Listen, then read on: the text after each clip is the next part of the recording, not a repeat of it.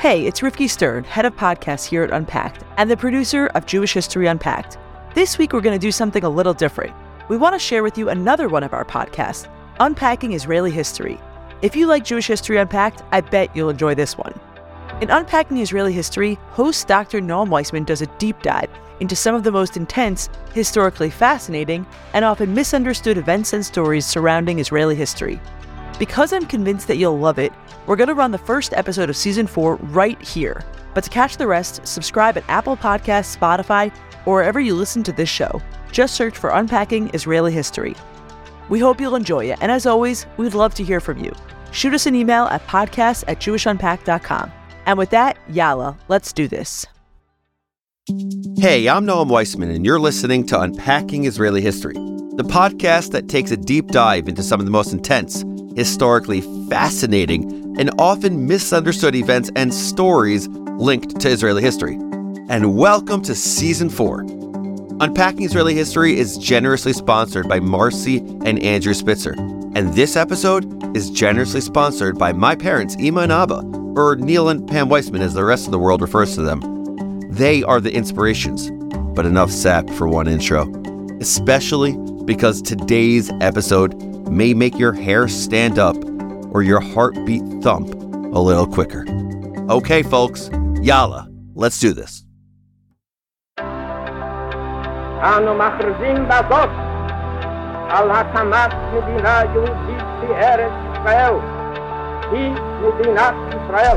We, the people of Israel, are prepared and anxious to meet the representatives of our neighbors without any preconditions. There are people in Israel and elsewhere say it's impossible to make peace between the Arabs and Israel or the Jewish people. I think they are wrong. 30 seconds can either sound like no time at all or a ton of time. It's only 30 seconds. That's like half a minute, technically. But 30 seconds was all it took to devastate a nation. In under a minute, Palestinian terrorists killed 22 Israeli teenagers held hostage in a school as their parents and the defense minister waited helplessly outside. It was the worst attack on Israeli soil to date, a failure for the elite Sayeret Matkal unit that had been dispatched to rescue the hostages, an embarrassment for the Prime Minister Golda Meir less than a year after the embarrassment of the Yom Kippur War, and a shocking blow to the entire country. 22 Jewish children killed in the name of the state that was created to keep them safe. Was this the price of the Zionist dream? We talk a lot about pain on the show. Yes, Israeli history is rich and gorgeous and in many ways miraculous, but it's also heartbreaking. I have to say, this is one of the most difficult for me to tell. I want to warn you that this episode might be difficult to listen to, but it's also critically important. In the wee hours of May 13th, 1974, 3 men crossed into Israel from Lebanon loaded with machine guns, hand grenades, and explosives. Depending on who you ask, they were dressed as either IDF soldiers or Israeli police. Their victims were meant to feel safe until they didn't. All 3 men were members of the Democratic Front for the Liberation of Palestine. If that name sounds familiar, it's probably because you're thinking of the Popular Front for the Liberation of Palestine, a different terrorist group. But the DFLP were Marxists, whose stated aim was the formation of a single Palestinian state against all forms of class subjugation, where Arabs and Jews have the right to develop their national culture while being hostile to colonialism, imperialism, Zionism, and Arab Palestinian reaction. Their rosy vision of a single, peaceful, democratic state may have been more convincing if their tactics didn't include murdering kids. Okay, Noam, I hear you saying, this is a cute crash course on Palestinian ideology, but let's get serious. Who cares what group they were part of or what they believed in? It's a fair question. Honestly, I think it both does and doesn't matter, because on the one hand, the end result is the same. Innocent people being targeted, used, and murdered. On the other, I think it's important to understand the vast ideological differences between different Palestinian groups. From the start, Palestinians were ideologically fractured, splinter group after splinter group making their own demands and having their own brands. And that, I think, is a big part of why we still don't have peace. They still have not had their Altalena moment. If you don't know what I'm referring to, what are you waiting for? Check out our episode on the Altalena. On the Palestinian side, there's still no one strong enough or influential enough to make peace with. But their Marxism wasn't the most interesting thing about these guys, no. The most interesting and horrifying thing about them was this. 2 of the 3 were Israeli Arabs from Haifa, and at least one knew the north of Israel well. He had lived for a time in the northern Arab Israeli village of Taiba and even worked at a restaurant in Tzfat. You know, I believe that it's really hard to hate someone once you know them, once you've experienced their culture or learned their language, but these guys, I don't know, they're the exception. 2 were Israeli. They spoke Hebrew. They knew Jews. And still, they were able to murder both Jews and Arabs without hesitating. All in the name of building a democratic, binational state. Lovely. So back to May 13th, 1974. The 3 men spent all of the previous day hiding in a cave. They moved only under cover of night, heading toward Ma'alot, a so-called development town, 6 miles from the Lebanese border. Most of the town's Jewish residents were poor North African immigrants raising first-generation Israeli children in a Jewish state. But the terrorist's first victims were not Jews. They were Arabs. At 1:45 midnight, just before May 13th bled into May 14th, Israel's 26th Independence Day, a small truck made its way up the road where the terrorists lurked. Inside were 8 Arabs, a male driver and 7 women on their way back from work. And actually, women is not the right word because 3 of the passengers were teenagers, kids. The terrorists flagged down the truck, but the driver didn't stop. So they opened fire, killing 1 woman and injuring every other person in the truck. The Israeli authorities called to the scene thought that this was the attack, that the terrorists had completed their mission, so they centered their search efforts near the border to catch the terrorists before they made it back to Lebanon. They didn't realize that the shooting was just part 1, a small-scale, hideous rehearsal before the main event. The 3 terrorists reached Ma'alot at 2:30 a.m., where a single light burned in the window of a small apartment building. This was the home of Yosef and Fortuna Cohen and their 3 young children. Fortuna was heavily pregnant with their 4th. As the terrorists stomped through the building looking for victims, Yosef opened the door. He was killed instantly in a hail of bullets, providing just enough time for Fortuna to hide their deaf, mute, 16-month-old son Yitzchak, knowing he couldn't cry out. Her 4- and 5-year-old were not as lucky. They must have heard the shots that killed their father. They must have cried and screamed as they too were shot along with their mother and unborn sibling. Of the entire Cohen family, only 5-year-old Bia and baby Yitzchak survived. But the night wasn't over for the 3 terrorists. They had a 3rd mission to complete. They were looking for a school. As they fled the Cohen's building in the early hours of the morning, they came across a local janitor. Remember, they were dressed as either IDF soldiers or Israeli police, and they spoke fluent Hebrew. He had no reason to be suspicious when they asked him for directions to the school. Not until they shot him and left him for dead. The Nativ Meir Elementary School should have been empty at 3:30 in the morning of Israel's 26th Independence Day, but it wasn't. Between 100 and 115 students from a religious school in Tzfat, along with a few teachers, were bunking down there as part of an overnight field trip. Boys on the 1st floor, girls on the 2nd. They shouldn't have been up there at all, according to the students. They were supposed to sleep outside, under the stars. But the northern part of the country was on high alert, so the students and their teachers had been diverted at the last moment from their original route and asked to bunk down somewhere safer. What a hideous, ugly irony. Here's one of the teachers describing their ordeal for the Israeli media. At first, I didn't know what to do. It was a matter of seconds. I pounded on the door. It opened. I ran towards the window and said, "Everyone after me, jump out the window." The boys on the 1st floor were lucky. It was easier for them to escape. Many of the teachers, terrified, jumped with them. But not everyone managed to flee. 85 students, 2 teachers, and a medic remained in the building with the 3 terrorists. The terrorists herded everyone into a classroom, which they booby-trapped, surrounding their hostages with explosives. Here's how survivor Shula Binyamin Rubin describes the next 16 hours. They made everyone sit in the classroom, 80-something kids, and we waited. They didn't let us talk. They didn't let us go to the bathroom at first. But after that, each time, they'd take 3 kids and put them toward a window in the corridor. They'd shoot between our feet, so we'd cry and scream to the government, or to whomever was responsible for freeing the prisoners they wanted. The terrorists sent out a student with their demands.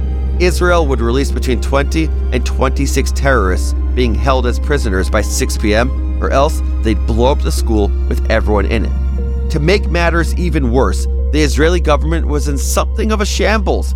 Prime Minister Golda Meir had resigned a month prior, profoundly disheartened by the failure of the Yom Kippur War and Israel's subsequent economic downturn.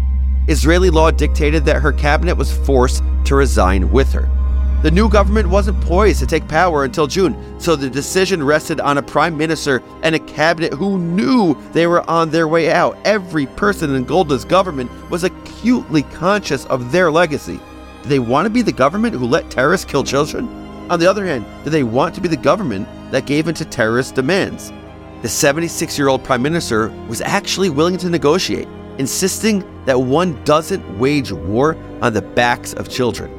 But her defense minister, legendary war hero Moshe Dayan, disagreed. The only way out of the situation, he argued, was to kill the terrorists and save the students. For Dayan, Israel would never be a weak country that bowed to terrorist demands. The cabinet debated for 14 hours. All the while, the students waited, knowing that any moment could be their last. Eventually, the Knesset agreed to the demands. They even brought 20 prisoners to the scene blindfolded and bound as though to prove they were serious. By some accounts, this is when the terrorists started dismantling the explosives. The students, though still terrified, breathed a sigh of relief. Soon their ordeal would be over. Soon they would get to go home. But as the Knesset negotiated with the 3 terrorists, the army's most elite unit was preparing to storm the building. You might remember Sayeret Matkal from our episode on the Mossad last season. If you don't, go back and take a listen. The super elite commando unit had been around for less than 20 years, and yet their exploits were already the stuff of legend. Only a year before, they'd sneaked into Beirut, dressed in drag no less, and taken down several heads of the PLO. They were confident that they'd be able to storm a school, eliminate 3 terrorists, and save the hostages. They were wrong. 15 minutes before the 6 p.m. deadline, Sayeret Matkal made their way into the school from 2 separate entrances. A team of snipers watched their backs, ready to take out the terrorists. Tactically, it seemed like a good plan, but things went wrong almost immediately. The first team, which went in through the front doors, immediately took a volley of gunfire, and rather than engage in a protracted firefight, they threw a phosphorus grenade. Sounds efficient, right? But here's the thing about phosphorus grenades. In addition to burning their victims, they create a lot of smoke. Smoke that blinded the IDF snipers and the second Sayeret Matkal team as they combed the school for the hostages. Blinded by this smoke, they went to the wrong floor. Worst of all, the snipers couldn't get a clear line on the terrorists. It took 30 seconds, maybe less, for the IDF to realize its mistake. But that 30 seconds was enough time for the DFLP. "You're going home now," one of the terrorists reportedly said to the students. Then they opened fire. A hail of bullets, a clutch of grenades. In 30 seconds, 26 people, 22 of them students under the age of 17, were dead. Here's Shula Binyamin Rubin again. A lot of kids died. A lot were wounded. Whoever was able, we climbed on top of the bodies and jumped out the window and ran toward the soldiers if we could. Whoever couldn't was evacuated to a hospital. Sayeret Matkal eventually made their way to the right classroom, where they killed the terrorists. The sight that greeted them was like something out of a nightmare. A news broadcast from the next day described the scene. Broken furniture mingled with pieces of clothing, large bloodstains, cans of food and loaves of bread, a reminder of the trip that never finished. A silent witness to the drama that took place here. Then principal of the school, Shalom Ma'arti, described it like this. The whole classroom was full of blood. They threw grenades at them. There was hair stuck to the walls, the girls' hair. We had to scrape it off the walls. It was horrible. Equally horrible were the funerals of the next day. 26 caskets, most holding children. Parents and relatives wailing, collapsing onto the earth. Hysterical relatives had to be restrained or comforted by the police. A group of demonstrators calling for the death penalty for terrorists and urging revenge surrounded the president and the deputy prime minister. Troops and bodyguards had to move in to protect them, and the chief rabbi was led away. Because how do you respond to something like this? How do you recover? It's been nearly 50 years and still the wound hasn't healed.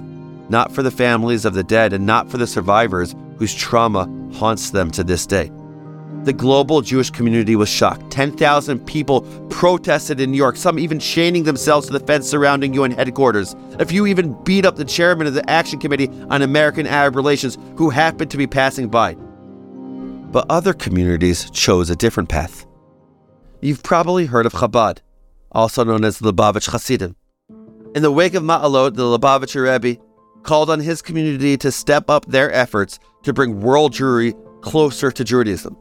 Rabbi Yosef Hech was there on the first Shabbat after the massacre in Ma'alot. That Shabbat, I remember the Rebbe coming into the Farbrengen. His face was awesome. The Rebbe spoke about bringing the Jewish people to deeper their actions of Torah mitzvahs, especially Mivtza Mezuzah. A mezuzah is a parchment scroll inked with biblical verses and affixed to the right doorposts of Jewish homes and institutions. Why? Check out the links in the show notes. And in response, the Lubavitch community took up the call.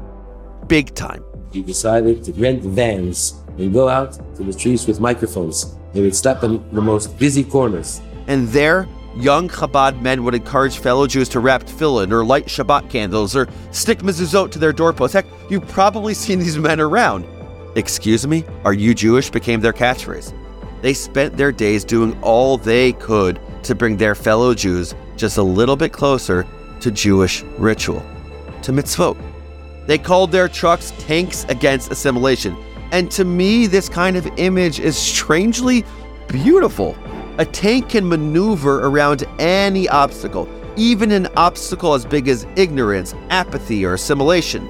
This was how they responded to the murder of teenagers, not with violence, not with anger. And it's so hard, but with a renewed commitment to Jewish education and pride. And I like to think that the students who were religious would have approved. Each mitzvah sending the Jewish people a little bit closer to God.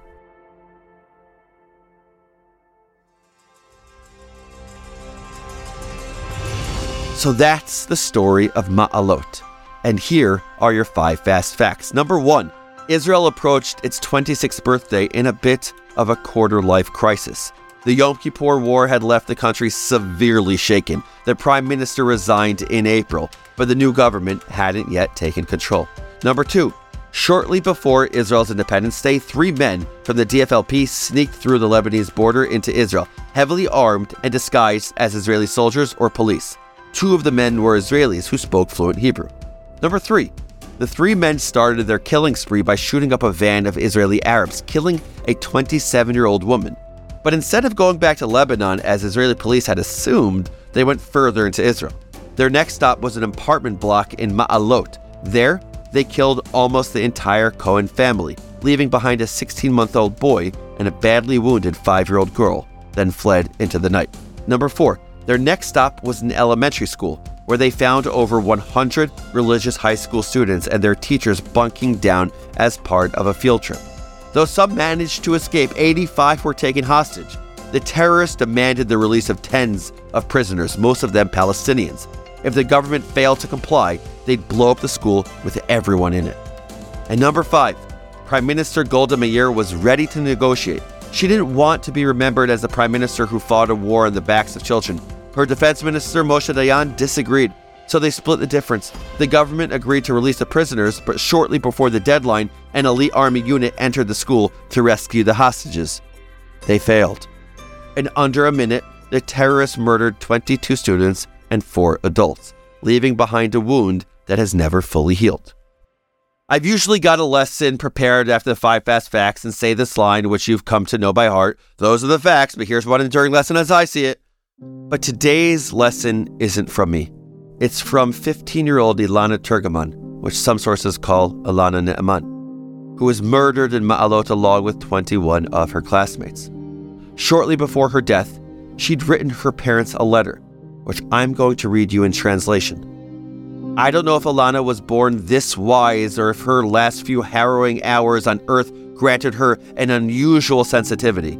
I do know we can all learn from her final words, no matter how old we are or what our circumstances.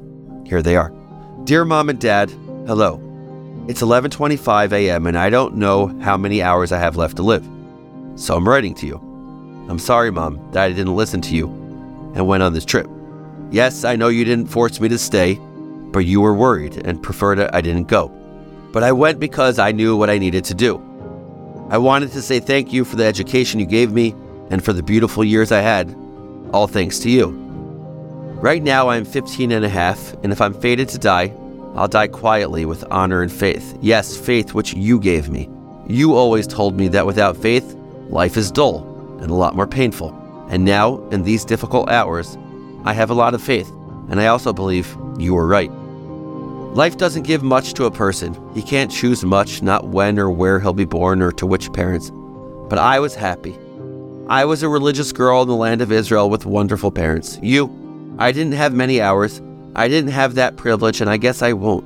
But thanks to you, I passed tests of honor, both in the small, dark hours and in the regular, everyday hours.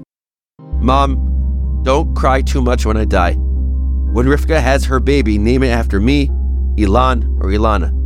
Give the baby the education you gave me, so he'll be strong and know his life's purposes and why he was born. I know your lives were difficult before and after I was born, and that when I die, they'll be even harder. But always remember that the suffering always brought with it hours of joy and satisfaction. I'm not crying, my eyes are dry. It doesn't hurt that I'm going to die, and I'm not sorry. When I say Shema Yisrael in my last hour, I'll think about you. I was supposed to go on this trip. We can't stop living life. The danger lies everywhere, and if heaven makes a decree, it will happen. It's better to live morally and to be killed for the sake of sanctifying God's name. Please give this letter, which will be my last ever, to all our relatives to read, and send them my love. Wish all my friends and neighbors the best of luck. This is my last chance. In another hour, I'll leave you. Goodbye forever. With much love, your daughter, Ilana. Ilana, this episode is dedicated to you, and I wanted to make sure that it was not just your relatives who read this letter, but the thousands of people who listen to our podcast. Ilana was killed a few hours after she wrote that letter. Just as she requested, her sister Rivka did name the baby after her. Her nephew Ilan Shohat was Israel's youngest ever mayor, presiding over the city of Tzfat, where his aunt was born and buried. I don't know if he grew up knowing his purpose as Ilana had hoped, but I do know that Ilana was right about one thing. We can't choose our circumstances or how much time we have, but we can choose how we spend our small hours. We can choose to live with honor, even in the darkest moments. So in the words of American poet Mary Oliver, what is it you plan to do with your one wild and precious life? Whew, that was intense. Thank you all for listening. If you haven't yet, I'm begging you, be in touch with us. I love being in touch with you. Shoot me an email at noam@jewishunpacked.com. Now it's time for our final segment. You know what's coming, Israel Nerd Talk, where we highlight one of you, our amazing listeners. We get the best emails from you guys, and we want to share them with the world. This week, I want to highlight an awesome letter from an awesome listener who asked we don't use his real name, so let's call him Jamil. Here's what Jamil wrote. Hello, Dr. Weissman. Jamil, call me Noam, please. I hope this email reaches you well. I'm one of your dedicated podcast listeners from Sydney, Australia. Thank you so much for providing such a wonderful explanation of Israeli and Zionist history for laymen like me. It's truly captivating and provides so much more context that is graspable for all, unlike traditional news outlets. Perhaps I'm not the typical demographic or target audience of Unpacked. I'm an Australian born to Afghan refugees who fled the Soviet invasion. Ever since, Afghanistan has been overrun by jihadist militant groups. In fact, the last Afghan Jews sadly left the country after the Taliban's return to power last August, erasing the country's diversity. Today's new generation of Afghans, both inside the country and in the diaspora, are struggling to connect to their country, culture, and identity. In addition to 4 decades of war, misinformation on social media is disseminating polarizing historical narratives revised and simplified to fuel identity politics. I want to challenge the misinformation the way Open Door Media and Unpacked does, through a nuanced and honest approach. Jamil, as soon as I got this email, I knew we had to open Season 4 with it, because it's so freaking powerful. I was blown away. Who would have thought that an Afghan listener from Sydney, Australia would connect to Israeli history, of all things, and use it as a model for how to teach young Afghans the beauty of their legacy, their culture, their history? Seriously, Jamil, this letter really impacted me, and I thank you. Listeners, if you have thoughts, comments, suggestions, ruminations, whatever to share, don't hesitate. Be like Jamil. Send me a message at noam@jewishunpacked.com. Unpacking Israeli History is a production of Unpacked, a division of Open Door Media. Check out JewishUnpacked.com for everything Unpacked related, and subscribe to our other podcasts. Follow Unpacked at all the social media places like TikTok, Instagram, blah, blah, blah, all the places. And one more time, don't hate me, write to me at noam@JewishUnpacked.com. Your email might even get on the show. This episode was produced by the great Rifki Stern. Our team for this episode includes Adi Elbaz and Rob Pera. I'm your host, Noam Weissman. Thanks for listening. See you next week.